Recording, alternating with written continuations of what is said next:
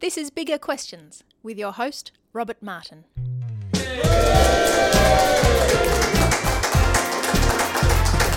Welcome to Bigger Questions, recorded live in the city of Melbourne. Today's big question: is the death of Christianity in Australia a good thing? We're asking this question today to Al Stewart. Al works with City Bible Forum in Sydney and is a former Anglican bishop, an author, and he regularly speaks at conferences in Australia and around the world. His Twitter account is @BaldyPastor, and he joins me now. Please welcome Al Stewart. Thank you, Rob. Right, well, to kick off Bigger Questions, we like to ask a couple of smaller questions. We do try to have a bit of fun on the show. Today we're asking Al Stewart about the death or decline of Christianity in Australia. So Al, I thought we'd test you on how much you know about Christianity in Australia. Now, do you feel qualified at all? Former bishop, perhaps? Having listened to Bigger Questions before, I know what's coming. I don't feel qualified. Okay, right. Well, we'll see how you go. We do try to help you to pass. Okay. There's two questions, both multiple choice. In question one, in 1901, according to the census, what percentage of Australians considered themselves Christian? Was it A, 100%, everyone was Christian? Was it B, 96%, just about everyone? There are a few with other religions. Is it C, 52%, about half the population? Or was it D, 4%? Someone forgot to enter the details of that particular question into the census results. I'll go for B. You go for B. That's a good one to go with because that's the right answer. Okay. Well done, Al. Now, virtually everyone considered themselves Christians, and around half the population regularly attended church. Now, the answer C, 52%, was actually the number who ticked the box Christian in the 2016 census. So, Al, that's a pretty substantial drop, I suppose, isn't it? And that's what we're... Yeah, within 100 years. That's a massive drop. Yeah, that's what we'll be talking about today. Anyway, question two. Which of one of these songs was sung at the opening of the first Parliament of Australia in Melbourne in May 1901? Was it A, Waltzing Matilda, B, Click Go the Shears, C, the hymn at the old 100th, Psalm 100, or was it D, Love to Have a Beer with Duncan?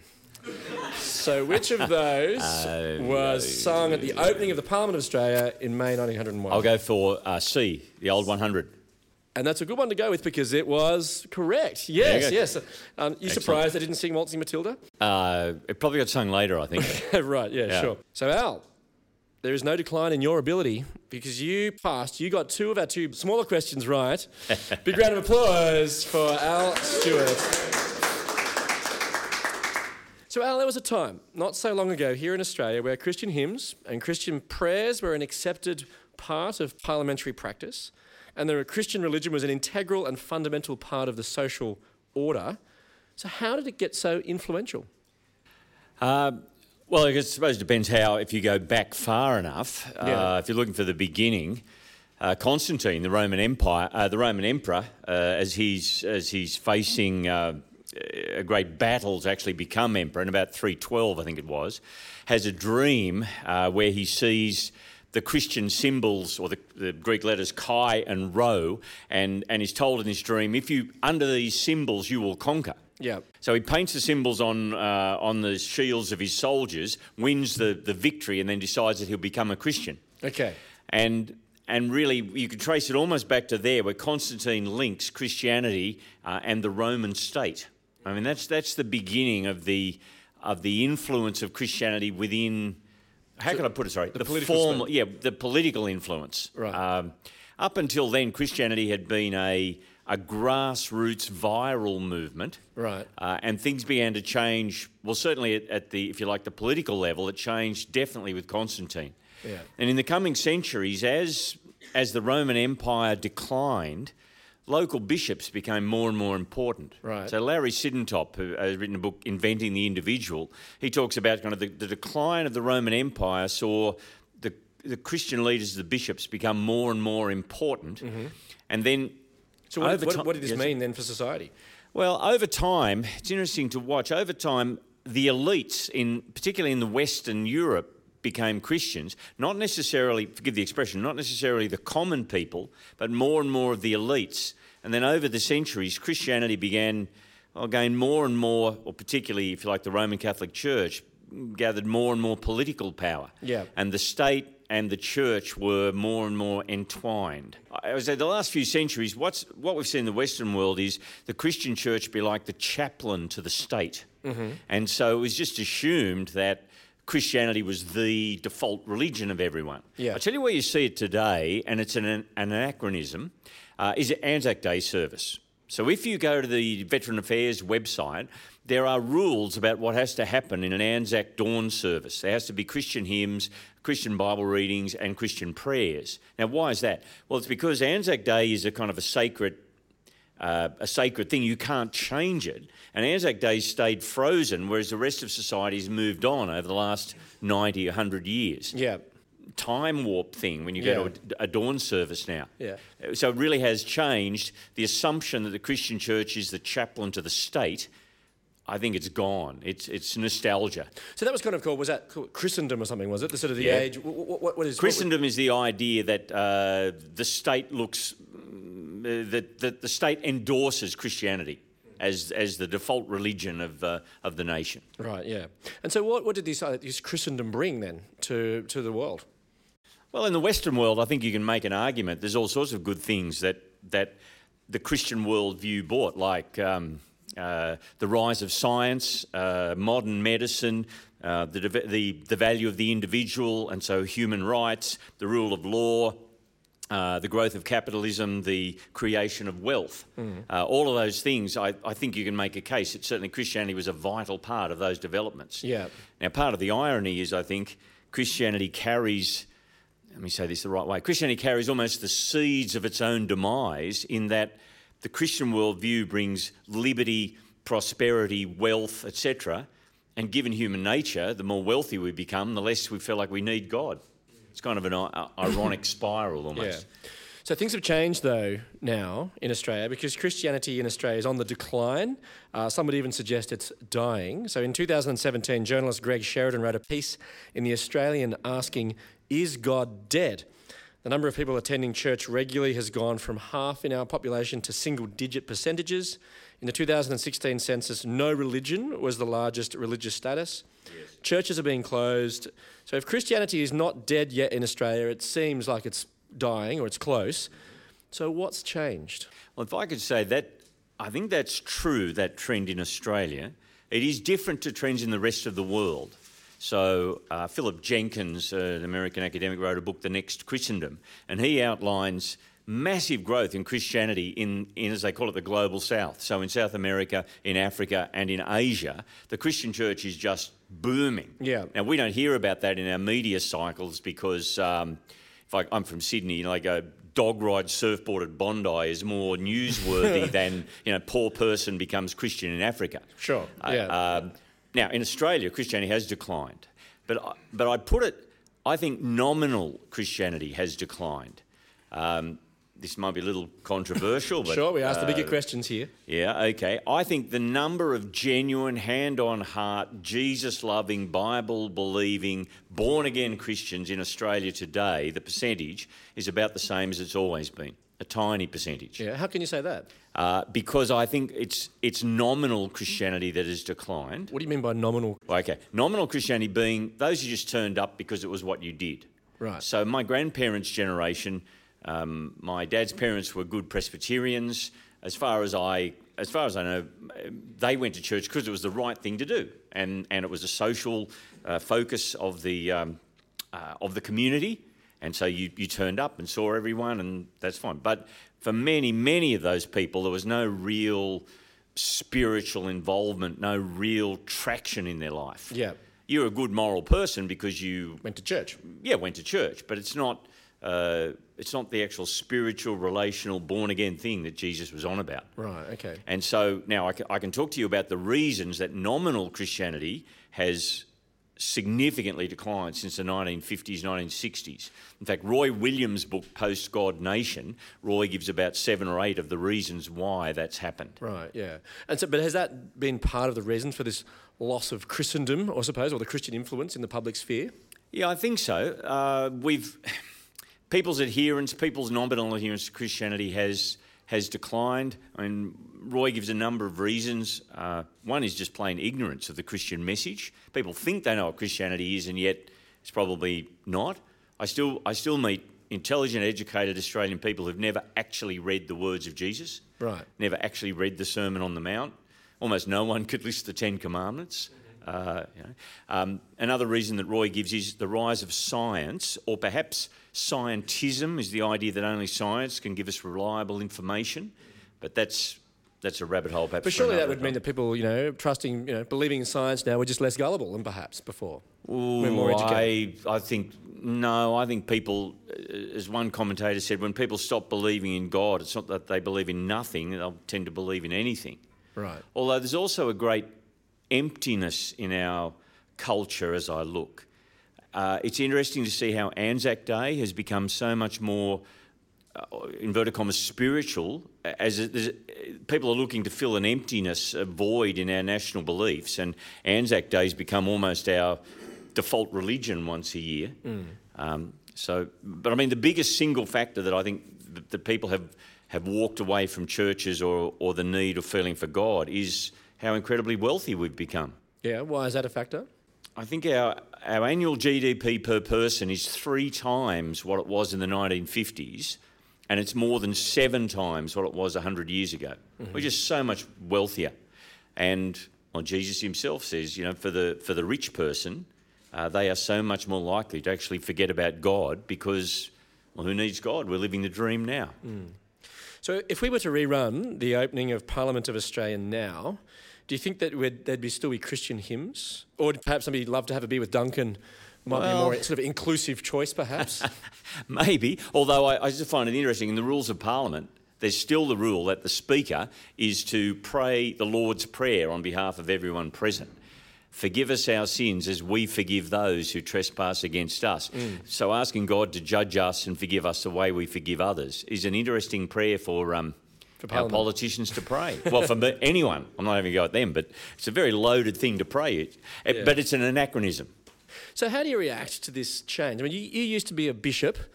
Yes. Are you sad about the lack of, or the loss of the Christian influence in the world, the lack of people attending church, the Christian influence? Well, I am heartbroken that as a nation we're walking away from our heritage. But surely we're moving to something better. Interesting. Os Guinness, who's a commentator living in the States, says we're a cut flower society.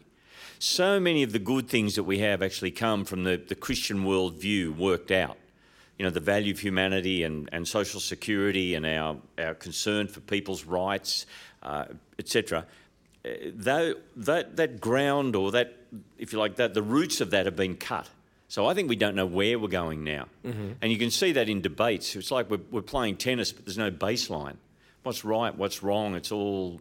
So I'm concerned for the spiritual vacuum in Australia. Yeah. The suicide rates and depression and so on, and it's just that it's the chickens of meaninglessness coming home to roost. Now, am I concerned or worried about Christianity, genuine Christianity in Australia? No, because I actually think the decline or the disappearance of Christendom is the severe mercy of God. There's a phrase. I think it's God's kindness. I don't know if I would choose this, but I think it's God's kindness to take it away. Wow. Why is that? Because when you link the Christian church to political power and you give money and prestige to the Christian church, it makes us fat and lazy, and we forget why we're here. Right? And that's certainly what happened when Constantine poured imperial money all over the church in the 300s.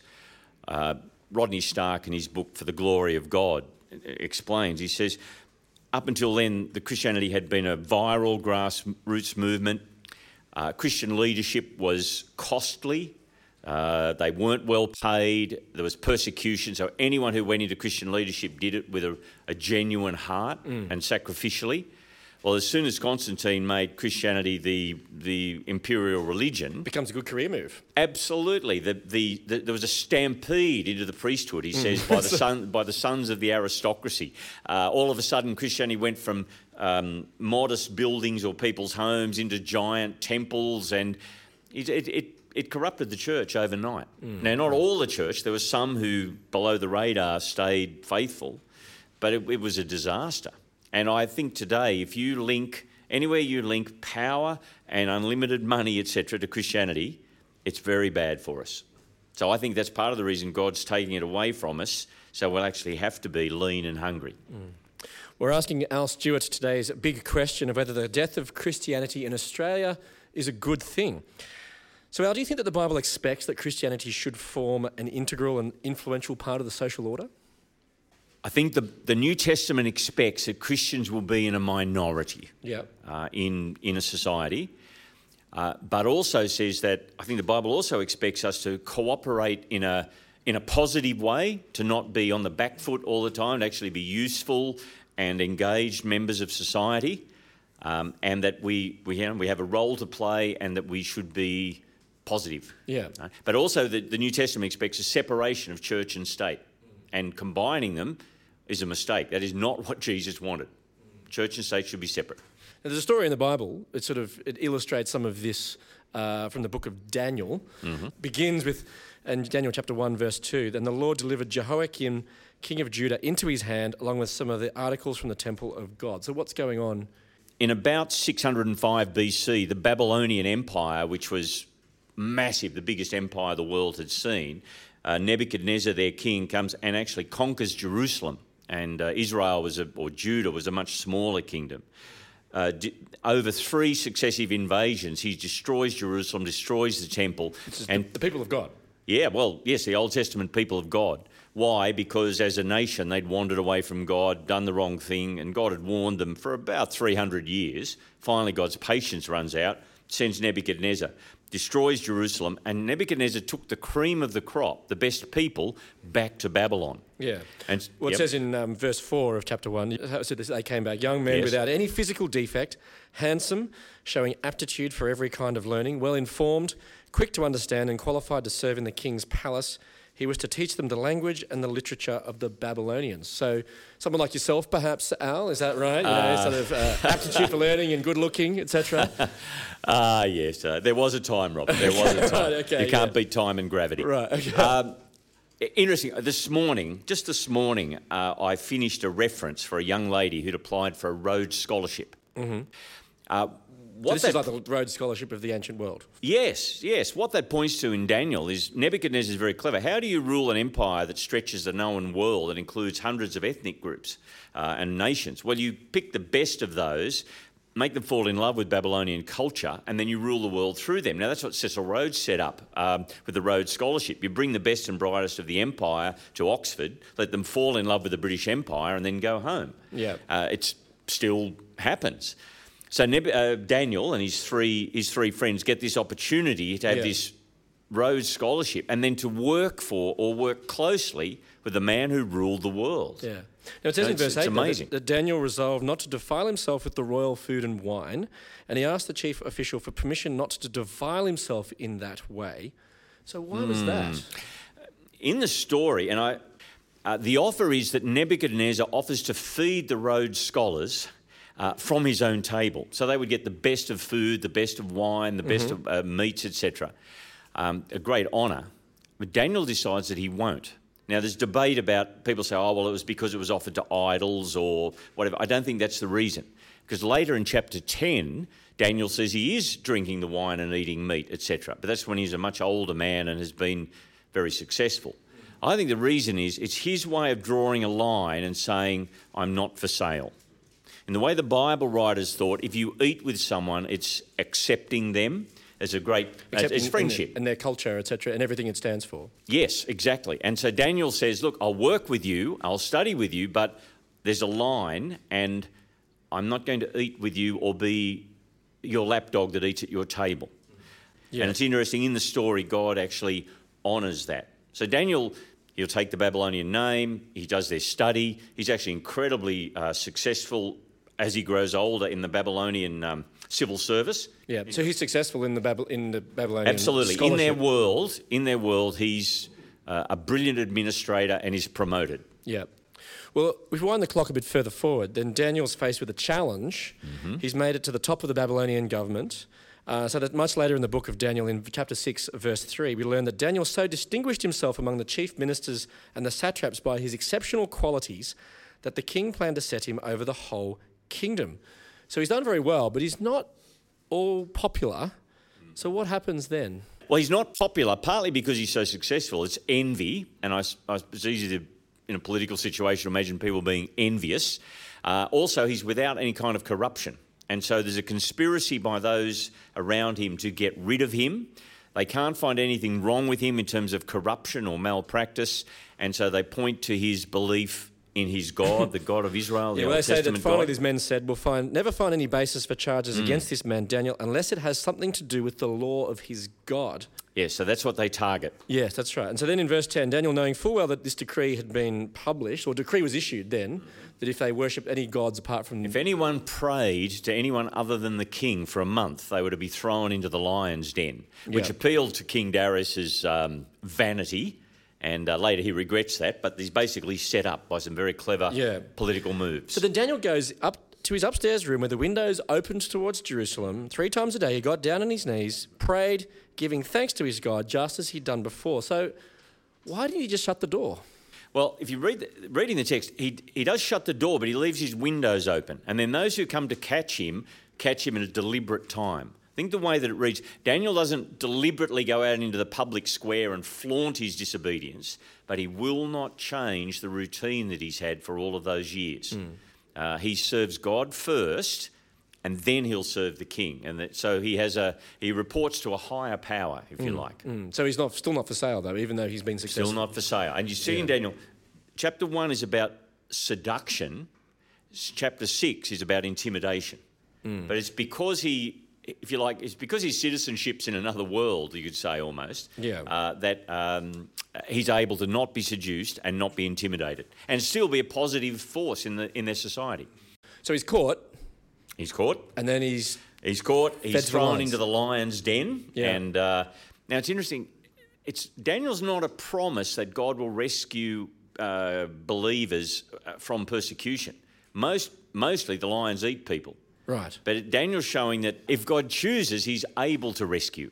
And God does choose to rescue this man. Right. Who is a witness to the power of the God of Israel. And this has a profound effect on Darius the next morning, the king. So because Daniel was saved from the lion, so how could he stand firm then amidst this challenge?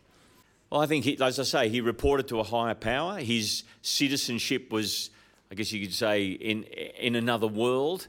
And once you believe that, it means you can hold the things of our world lightly, I suppose. That's the way. That he had a real faith in that.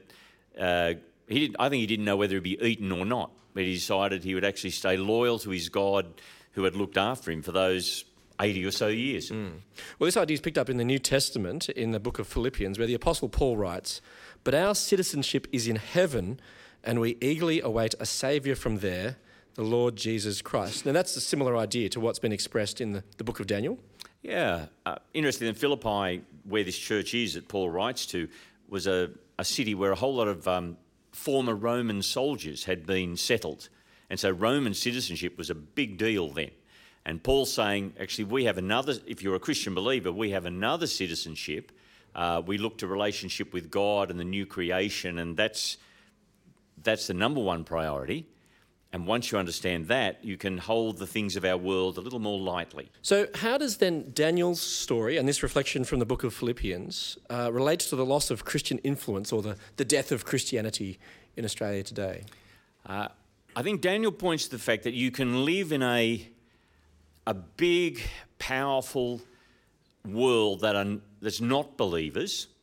Okay, the Bible might call it a pagan world. I don't mean to be offensive, but a big unbelieving world. Non-Christian world. That's a good way to put it. Non-Christian world, and still be positive and serve God first. But if you do that, it'll actually make you useful and, in Bible terms, a blessing to people around you.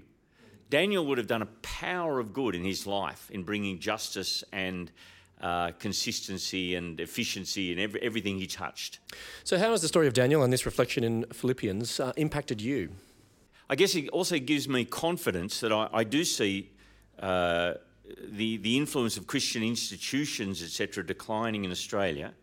and yet the story of Daniel gives me confidence that Jesus' people and Jesus' work in Australia isn't under threat. And it's interesting, publicly, the Christian faith is taking a beating. But in Australia? In Australia. But I still find that individually, people will listen to you, particularly if you live a consistent Christian life. I mean, that's how I became a believer. What happened there? I would describe myself as a bad church-going boy. My mum dragged me along to church, a little Presbyterian church in the bush where I grew up. Couldn't wait to escape. Came to Sydney to study, and God put me in a residential college beside another young guy who was a Christian. And I was so impressed with the quality of his life over 2 years as I watched him, that when he invited me to come and hear the Bible taught, I thought, you've got something that I really respect and I don't have. So I went with him, and it was over a couple of years of actually understanding the teachings of Jesus that God switched the lights on. A couple more questions have come in through our text line. So should we celebrate or mourn the rise in Christianity in Africa, Asia and South America? Oh, I think we should certainly celebrate it, absolutely. And it's with great sadness that you can see the Western world moving away from Christianity, from a knowledge of Jesus, and from many of the values that have been so good. I'm not saying the Western culture is all good, but so many of the good things have come from the Christian worldview. Another one, has Christianity declined also because of immoral behaviour of churches? Oh, yes. So I'd mention that. That's part of the damage of the reputation of Christian churches has come from the awful scandal of child sexual abuse and the cover-ups that have come, and it is awful. I'll keep going on about it, but I think it's awful. So Al, is the death of Christianity in Australia a good thing? I don't think Christianity is dying. Some institutions might die, but I think the Christian faith will be alive and well till Jesus comes back. Well, let me leave you with the Bible's answer to the big question, is the death of Christianity a good thing? From Philippians 3:20. But our citizenship is in heaven, and we eagerly await a Saviour from there, the Lord Jesus Christ. I look forward to you joining us next time for Bigger Questions. Please thank our guest today, Al Stewart.